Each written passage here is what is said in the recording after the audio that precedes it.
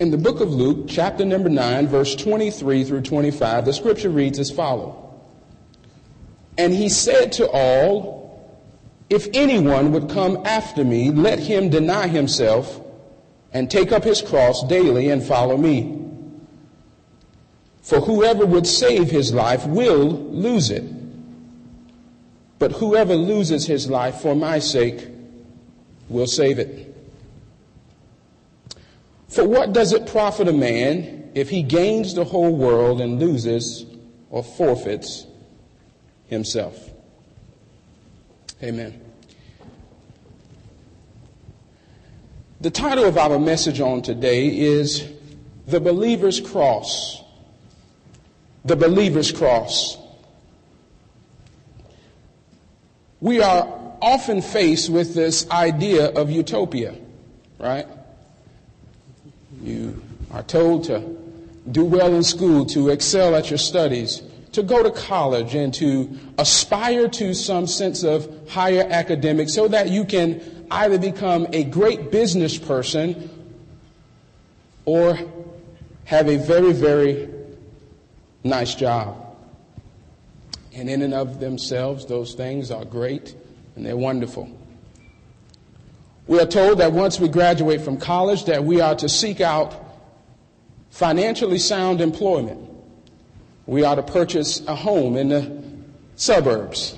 We are to purchase a very economical car and maybe that family vehicle to transport everyone around. And so as believers, we are constantly inundated with that idea, and so we follow that same model.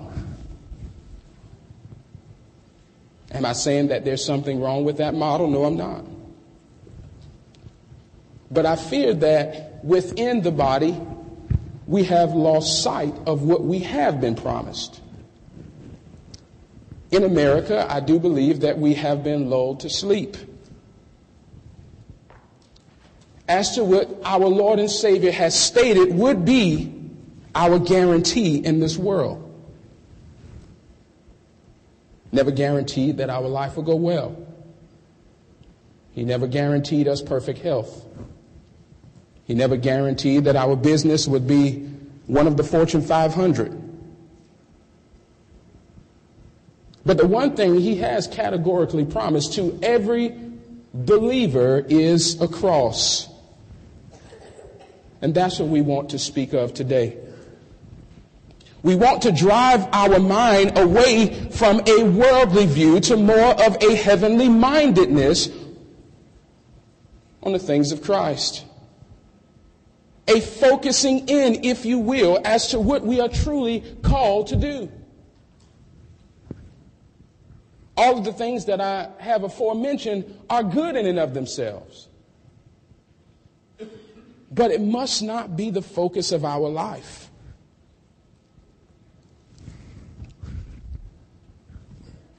Since the ascension of our Lord, his bride, the church, has been charged with the task of carrying out his will to the ends of the earth.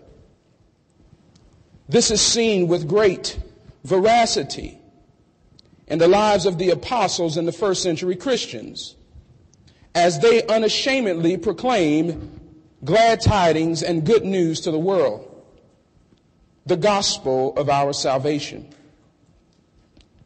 Most assuredly, our hearts rejoice in their work, but one must consider the great cost paid by their faithfulness. The writer of Hebrews marks and makes this very plain to us in chapter number 11, verse 36 through 38, when he pens the selflessness of the first century saints. And the writer of Hebrews writes in chapter number 11 and verse 36 through 38, others suffered mocking and flogging and even chains and imprisonment. They were stoned. They were sawn in two. They were killed with the sword. They went about in skins of sheep and goats, destitute, afflicted, mistreated, of whom the world was not worthy. wandering about in deserts and mountains and in dens and in caves of the earth. You see, they understood the great privilege of suffering for the sake of Christ, even unto death, but more so unto life. In our text today, we will explore Christ's command to his disciples to deny themselves by picking up their cross daily and following him. We seek to do this in 5 ways. Number 1, we will determine who this command to bear the cross is given. We will then determine the method by which the cross is to be borne. We will discuss the destructiveness of disobeying such a command. We will also discuss the blessedness of obedience towards this command. And lastly, we will show the superiority of the cross of Christ to this world's riches.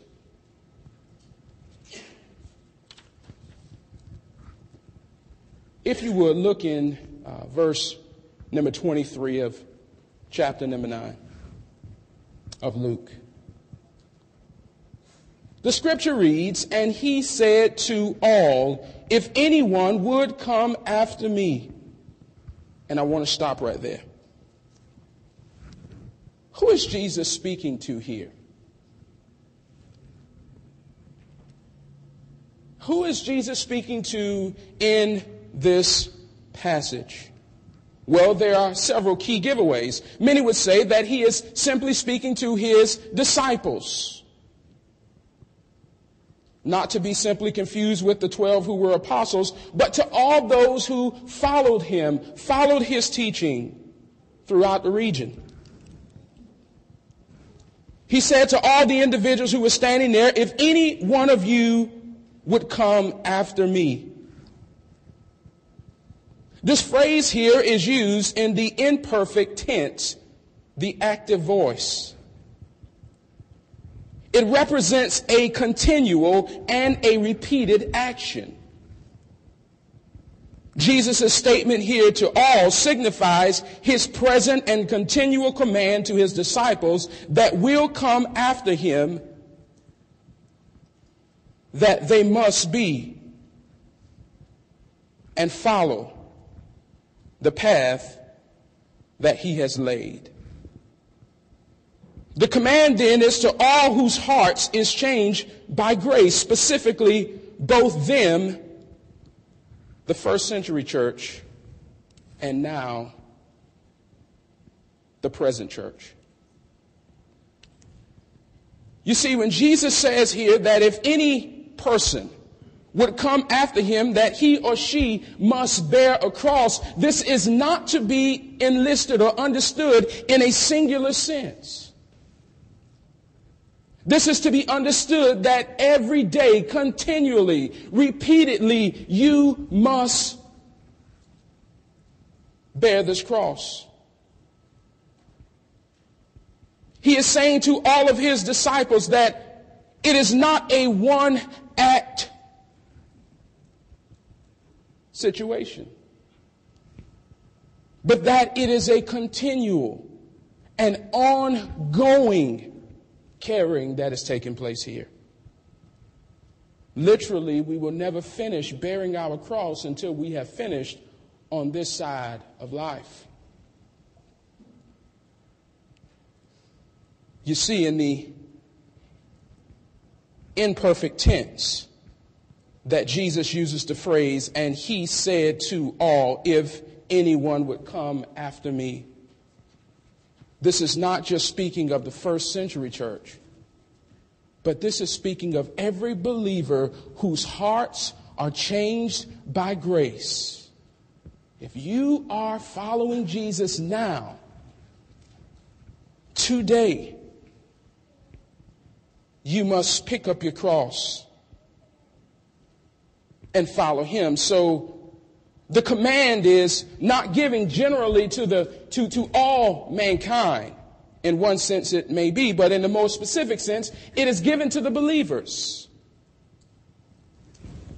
In Romans chapter number 8 and verse 9, the Apostle Paul says, and anyone who does not have the Spirit of Christ does not belong to him.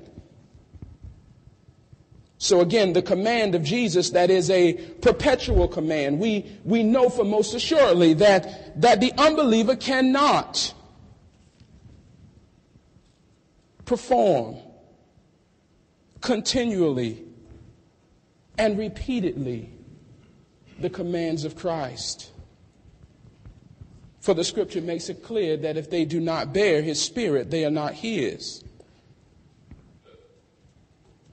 And as we will later see in the text, that which Christ is calling them to cannot be performed apart from the Spirit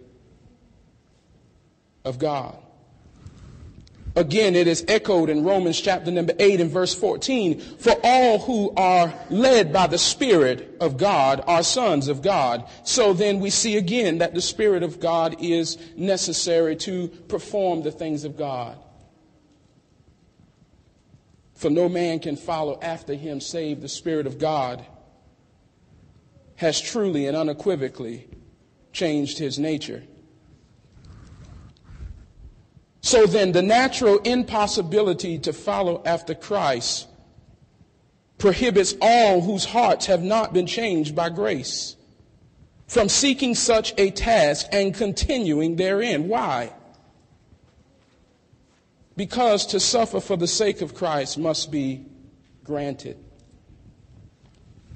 Philippians chapter number 1 and verse 29.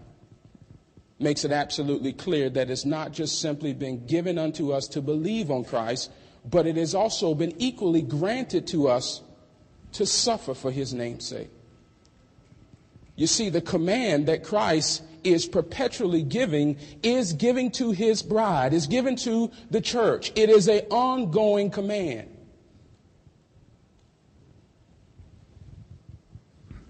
Where do you sit in the carrying of your cross? Have you bought into this world's idea of what you should be most assuredly focused on?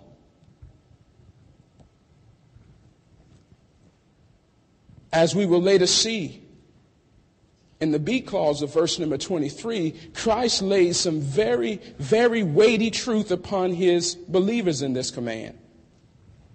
And apart from the Spirit of God, no man can do it. And so in verse 23, the B clause of 23 says, let him deny himself, take up his cross daily and follow me. This is the command of Jesus. This is the present and perpetual command of Christ. That you are not just picking up your cross today, but you are picking it up every day. There is no rest in the picking up of this cross. What is this cross? What is the method by which Christ calls us to bear this cross? It is in three parts. The first is to deny himself. This phrase, deny himself, is used in the aorist tense, the imperative mood. Meaning first that with regard to this command to deny oneself, there is no set time frame in which we ought to deny ourselves. It deals specifically with the present, and it also deals with the future.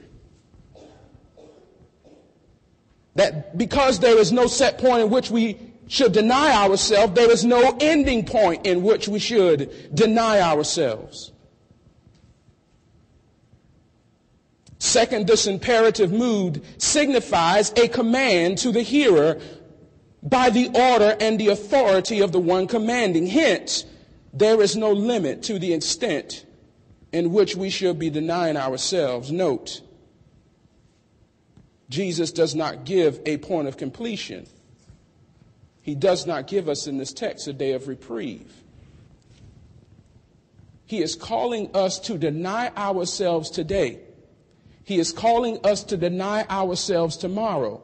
He is then calling us to deny ourselves in the future. deny ourselves for the purpose of what? This word here, to deny, is to forget oneself, to lose sight of oneself and one's interests. To forget oneself, to lose sight of oneself and one's interests. This goes back to my first point. This is why Jesus is now speaking to those whose hearts have been saved by grace. What unregenerate, what lost person could forget themselves, could lose sight of themselves and their own interest? Who does such a thing? Save the Spirit of God is in a man, it cannot be done. And so the idea here is that Jesus is empowering us to do what he has commanded us to do. Does this characterize your life? Are you denying yourself as it relates to the things of Christ for his glory? In your home, husbands, are you denying yourself to serve your wives? In your home, wives, are you denying yourself to be submissive unto your husbands? You see, he does not give us a day of reprieve. There is no such thing as I have completed my task and my duty. Oh no. He is calling us every moment of every hour of every day, today, tomorrow, and until he calls us home, to be modules of self-denial.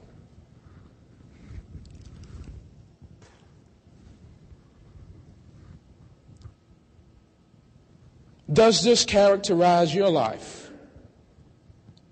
Or do you live for your own affections? In your service to the church, do you deny yourself? In your service to the lost, do you deny yourself? You see, this is what Jesus is commanding both now and perpetually to his followers, to his disciples. You see, there is no end to this thing called self-denial.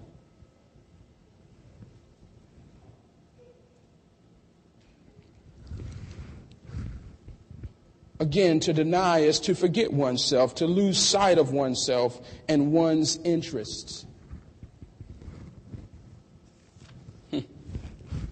You see, to the church, Jesus has given a great command. And that command is to go out into the nations, teaching all men, baptizing them in the name of the Father and Son and the Holy Spirit. He has given us a mission. He has given us a purpose. And as I said in my opening, I'm almost fearful that we have lost sight of that purpose because we've got to buy our house in the suburban area,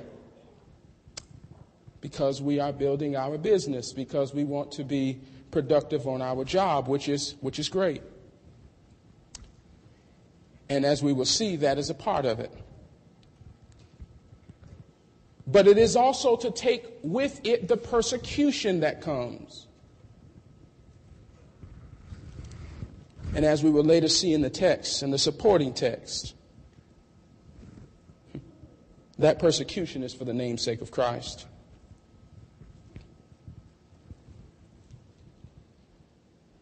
And so, the second aspect of this method by which we bear the cross is to carry it, to carry our cross. In the book of Matthew, chapter number 10 and verse 38, the scripture says, "And whoever does not take his cross and follow me is not worthy of me." Matthew chapter number 10, verse 38 again, "And whoever does not take his cross and follow me is not worthy of me," Jesus says to his disciples. Here we do not speak of physical wood, but of spiritual persecution, suffering and dying to oneself, suffering and dying for the namesake of Christ. When we consider one aspect of denying ourselves, when we consider one aspect of carrying our cross, it is the idea too that we're boldly standing for the things of Christ in this world. Have you been lulled to sleep?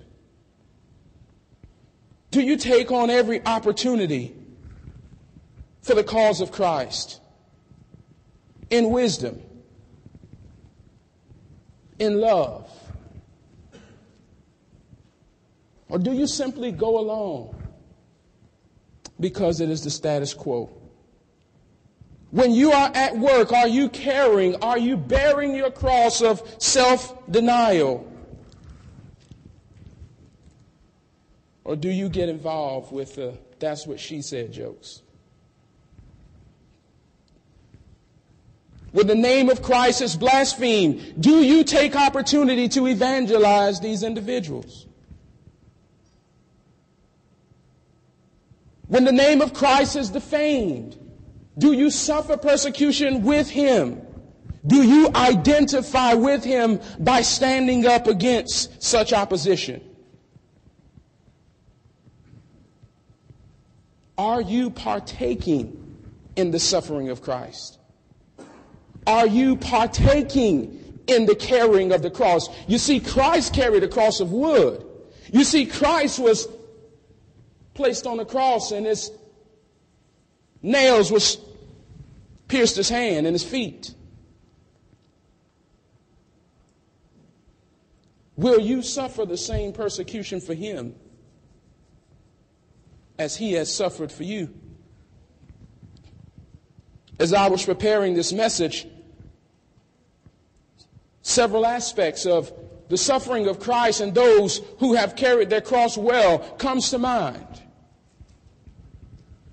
As we think of our country and the great tribulation that we've seen in so many schools around the country, Columbine, Virginia Tech, even unto the Sudans of Africa, the home churches of China, you see, they bared their cross well. Even unto the point of death.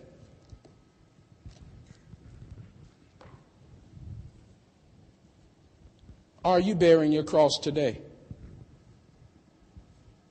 You see, when you search the scriptures, this constant tone and mantra of suffering is always spoken to the believers. I had to ask myself internally, do I face any persecution? Do I face any suffering? And my reply to myself was sometimes yes and sometimes no. Sometimes yes when I stand up for the things of Christ. Many times no when I just let it slide.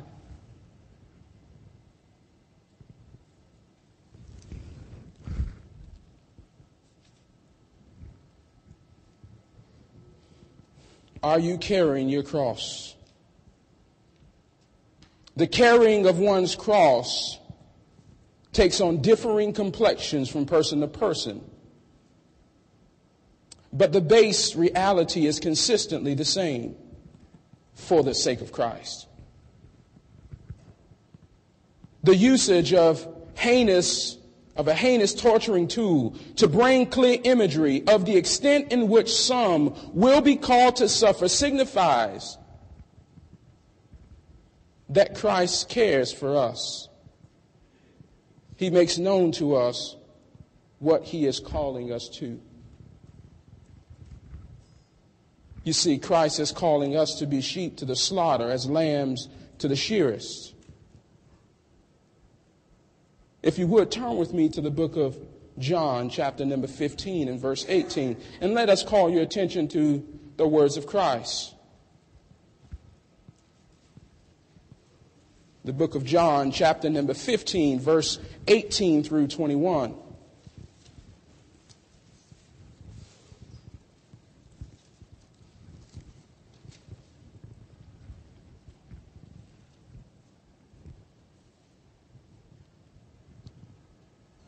And here is the words of our Lord.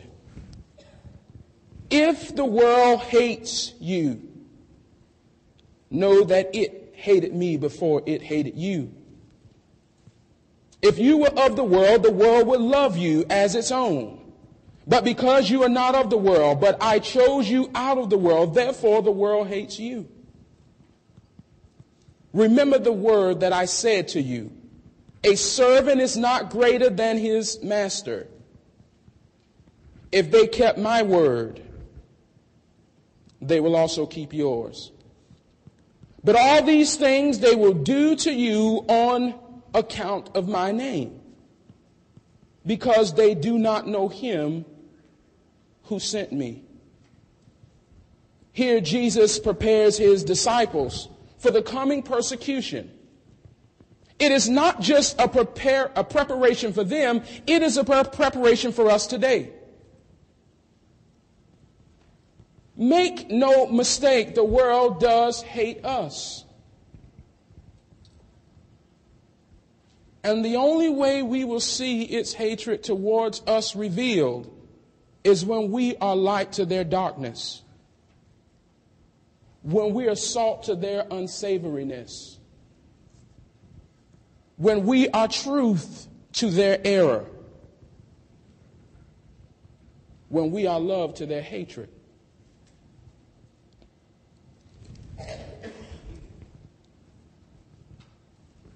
This is the words of our Lord to his disciples, to us. If we look further here in chapter number 16 of the same book of John, verses 1 through 4, the scripture says, I have said all these things to you to keep you from falling away. They will put you out of the synagogues. Indeed, the hour is coming when whoever kills you will think he is offering service to God. And they will do these things because they have not known the Father nor me.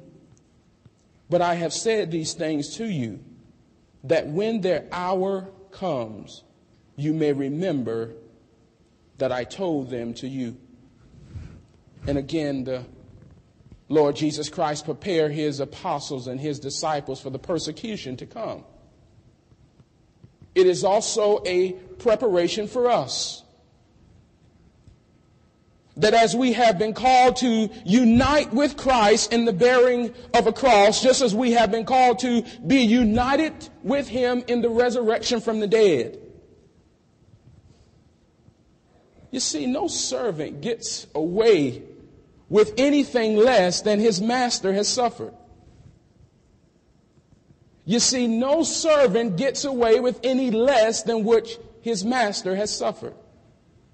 If he has suffered these things, it is simply because he is the perfect and spotless Lamb of God, which takes away our sins. And he bore his cross well. If we today are bearing our cross well, if we are denying ourselves, if we are picking up our cross, would it not stand to reason that we too should suffer and be suffering some sense of persecution?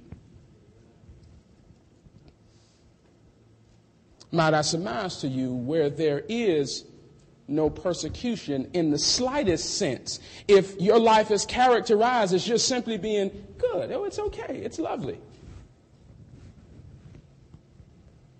Might I surmise that you may be laying your cross down somewhere?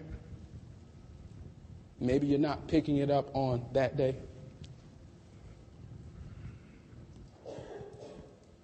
Do you see what Christ called his disciples to in chapter number 15 and chapter number 16?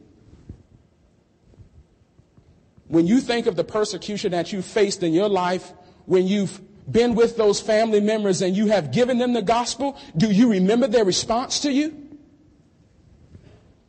When you have sought to evangelize the lost, do you remember their response to you?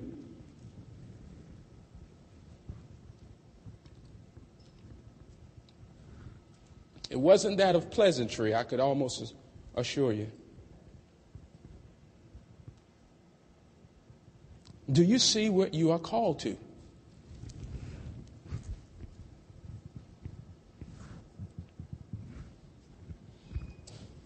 The third method by which he has called us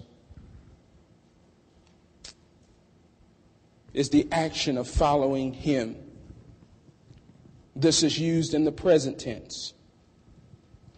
Yet in the full framework of the text, its construct is noted as keep following me. You see, Christ has called us to deny ourselves and to do this by picking up something spiritually. That is the suffering. That is the ridicule that comes with the name of Christ. And he then commands us to bear it in such a way that we not only follow him today, but that we keep following him more and more in light of that which comes our way. And the word follow, it carries with it the idea to follow one who precedes, to join him as his attendant, accompanying him, to side with his party. So when Christ is calling us to pick up our cross daily and to follow him, this is not some abstract concept away from Christ. It is to join in the sufferings of Christ. The same way he walked the road, we ought to walk it as well.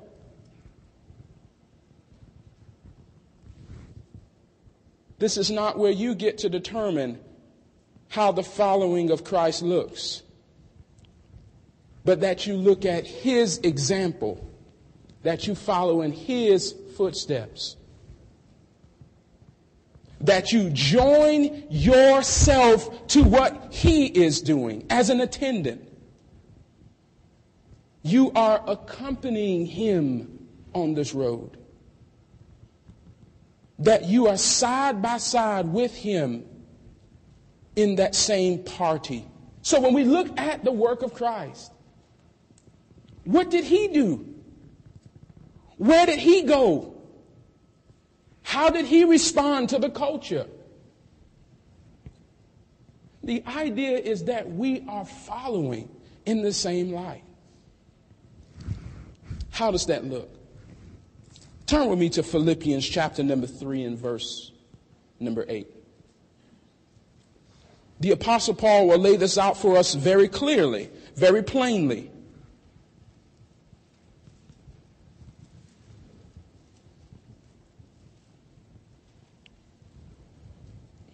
It's not that we are following Christ in a way that makes us comfortable, in a way that we know, in a way that we feel good about. But the idea is that we are following Christ and we're walking in his footsteps. Just as he has walked, we so also walk. In Philippians chapter number 3 and verse number 8. Indeed, I count everything as loss because of the surpassing worth of knowing Christ Jesus my Lord.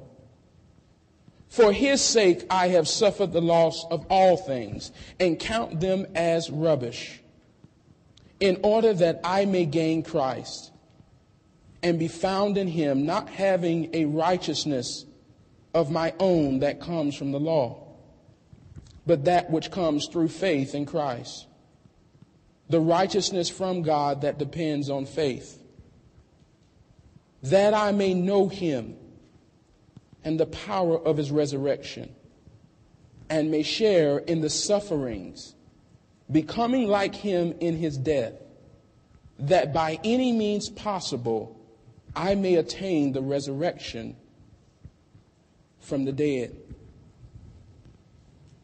As Paul deals here with the righteousness that is found in Christ Jesus,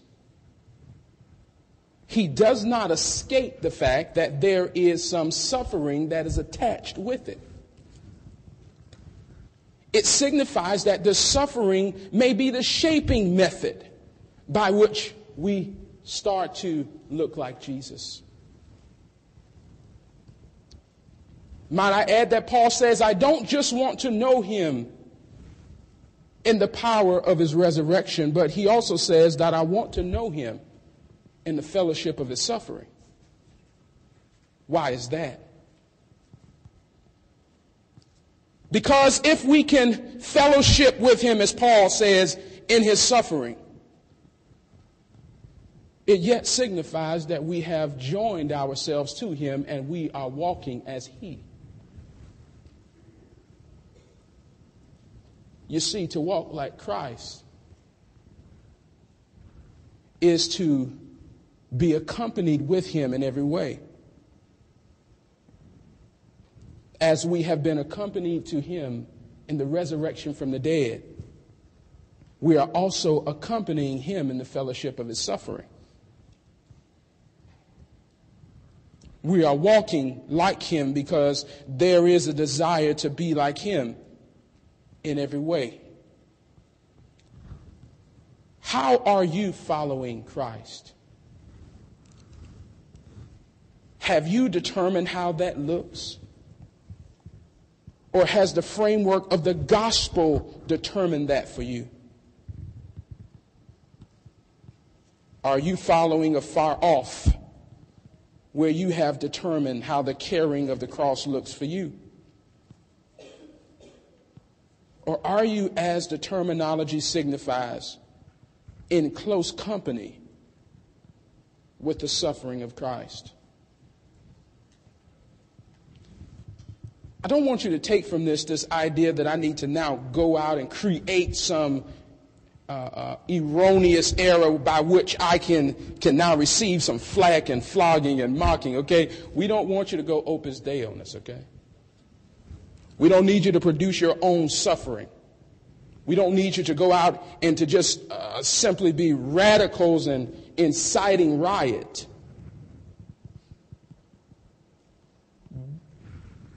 But I do mean to call you to every aspect of your life to view in light of the Scripture.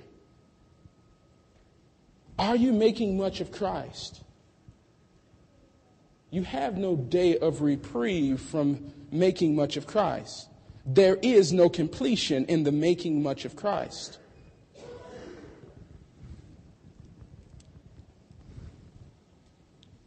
You see, he has called us to a cross. And he has called us to bear it well.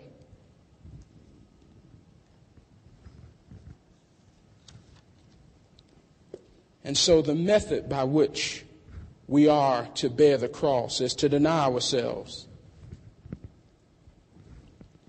It is to actively and continually take on the things of Christ.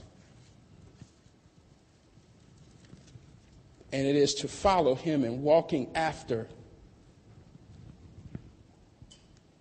his own footsteps. That he now is the one whose steps precede us. And so, it is in verse 24 that we find the destructiveness of disobedience to this command.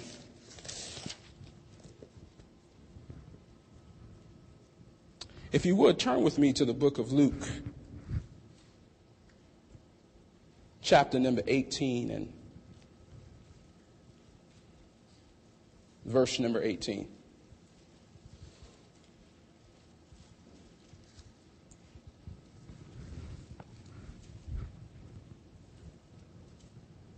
My desire and prayer is that as we walk through the Scripture, that you are to some degree convicted.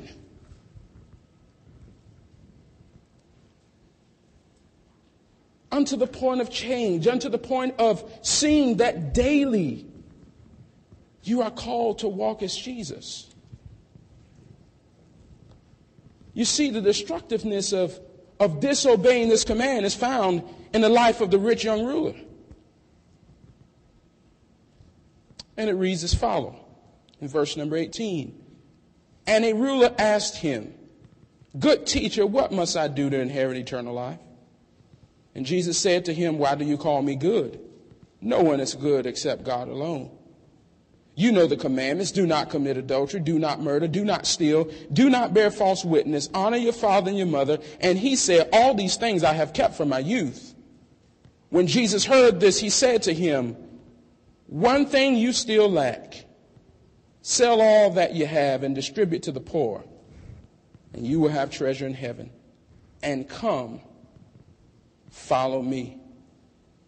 But when he heard these things, he became very sad, for he was extremely rich. Jesus, seeing that he had become sad, said, how difficult is it for those who have wealth to enter the kingdom of God? For it is easier for a camel to go through the eye of a needle than for a rich person to enter the kingdom of God. Those who heard it said then, who can be saved? But he said, what is impossible with man is possible with God. And Peter said, see, we have left our homes and followed you.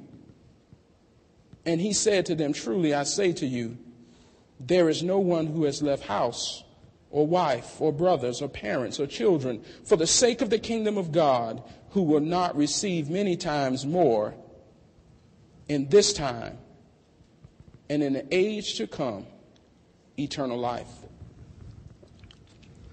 You see, the rich young ruler could go only so far.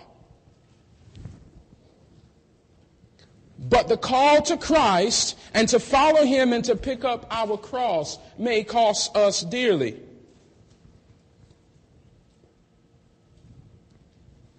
For some of you, it may cost us that promotion. It may cause us ill feelings with our family. It may cost us to lose friends. But nevertheless, Christ has called us to that. Are you salt to an unsavory world? Are you light in darkness? When you look back over the framework of your sanctification, is your light becoming dimmer?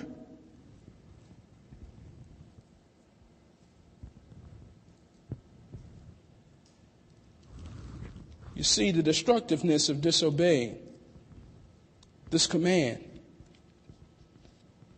Jesus said very simply in Matthew chapter 10 and verse 38 that if you do not pick up your cross, you're not worthy, he says, to follow me.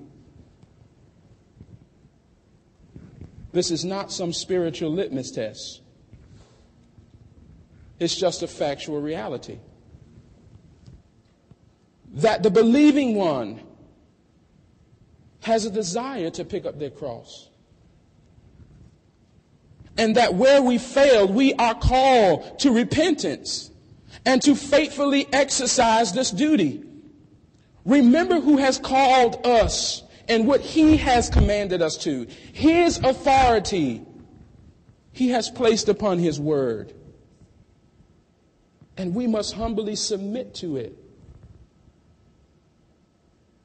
and desire, above all things, to fulfill it.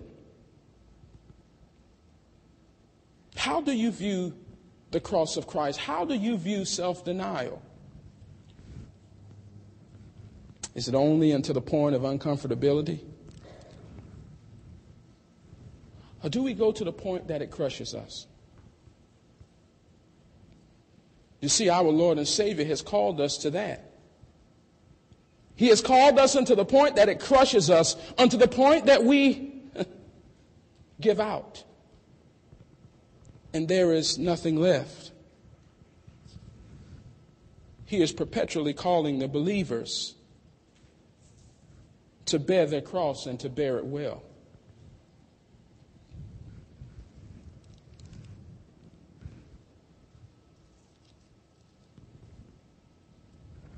You see, whoever desires to save his life will lose it, but whoever loses his life for my sake, Jesus says, will save it. Now, this is a paradoxical statement. How do I save my life and yet lose it? And how do I lose my life and yet save it? Seems somewhat paradoxical. I thought that if I saved it, I surely couldn't have lost it.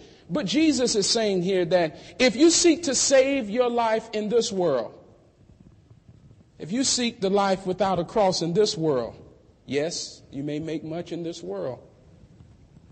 But eternally, he says that you've lost.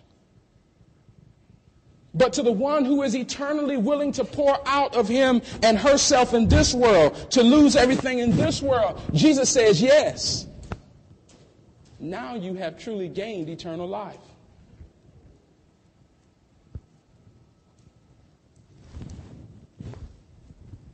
Remember the rich farmer in the Gospels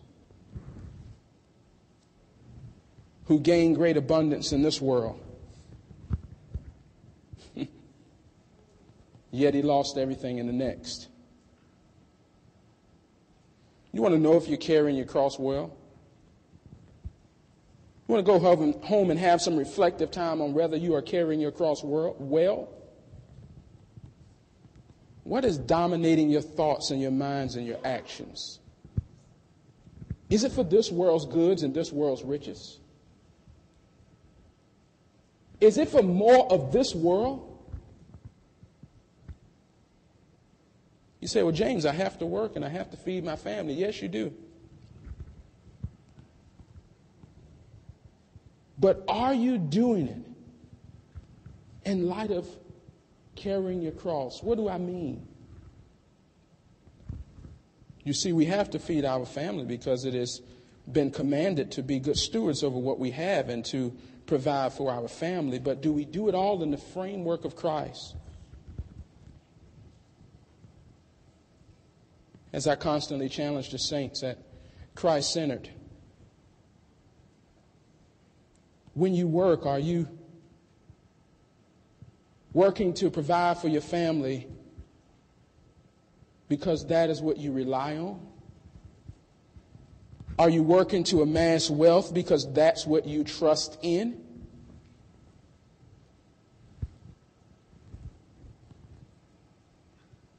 That is a good test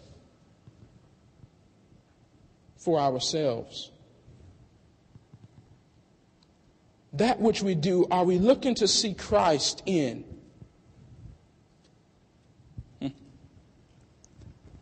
Or is the cross an afterthought?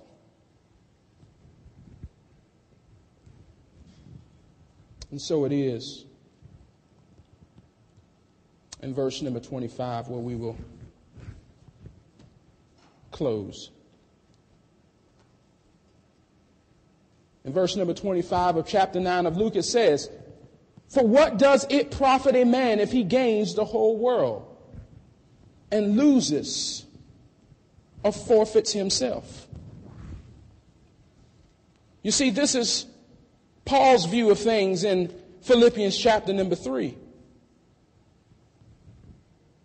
For the sake of Christ, I don't want to have anything that separates me from his truth, from his love, from his grace, from his call.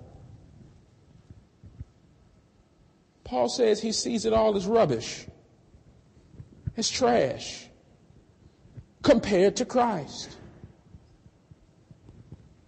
Do you view this world's goods in such a light? Or do you trust in it? Do you rest in it? Do you look for it? Do you every waking moment desire it? You see, we have been called to be lights of the world. We have been called to be that city on the hill for all the world to see. We have not been called to assimilate in the culture and be like them and act as them. We have been called to assimilate in the culture to be different from them, to draw them to Christ. Where's your focus?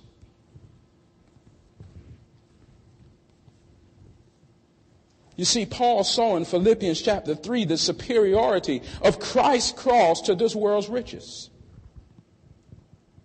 He wanted to suffer just like Christ did in every way imaginable, because he wanted to be like Christ in every way imaginable. Is that your heart's desire? Or is it just to be comfortable in this world and to do just enough to make you feel good? Or are you willing to be uncomfortable for Christ? To be willing to give it all up, to know him in that way.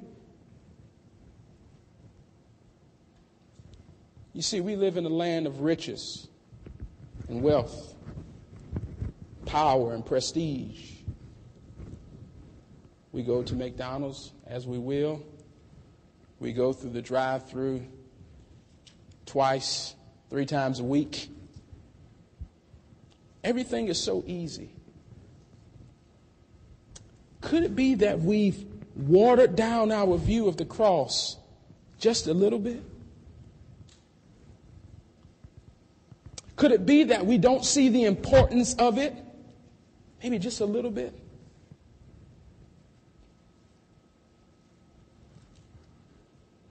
You see, every believer has been promised a cross.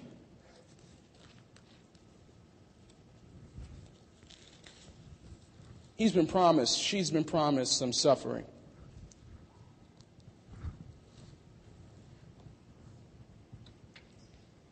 Can I say to you today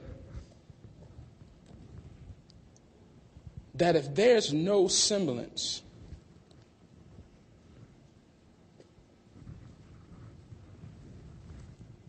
in your life,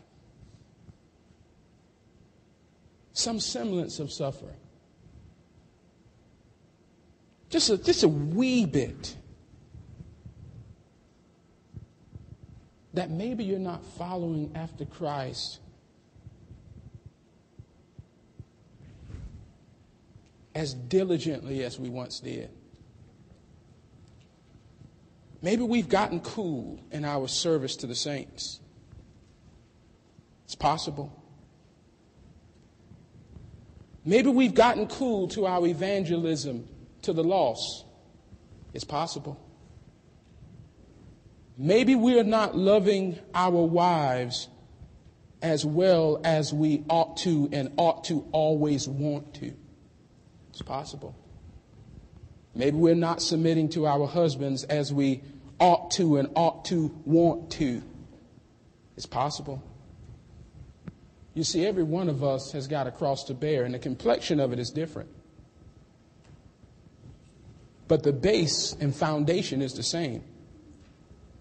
It is for the name's sake of Christ. What is your cross? Are you bearing it well? Or have you laid it down by the wayside? You see, Christ walked up to Golgotha's hill with a wooden cross so that you and I could walk throughout our life with his cross. Let us pray. Eternal Father, we thank you and we love you. We humbly submit to the gospel call.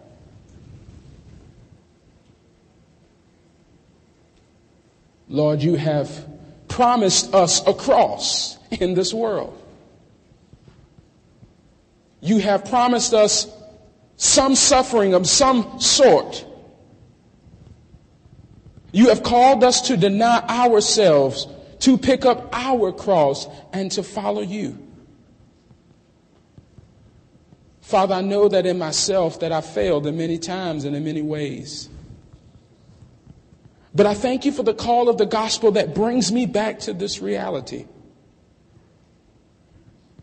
That you have eternally and perpetually commanded us to bear this cross well. Father, where we have been lulled to sleep, wake us up. Where we have gone into spiritual slumber and slumber, Father, give us a fire again. A fire for the things that are concerning you. Not just on making it in this world. Father, for those who have said and have heard this message proclaimed, whose hearts are far from you, we pray that you would change them by grace. That you would call them unto yourself. That you will empower these words to make them alive. So they too might partake in the fellowship of the suffering of Christ so that we can be just like him in every way. Father, empower your word to do what only you can. And we pray, Father, that you would do all these things for your glory and for our joy. For truly, Father, you do all things well. In Jesus' name we pray. Amen.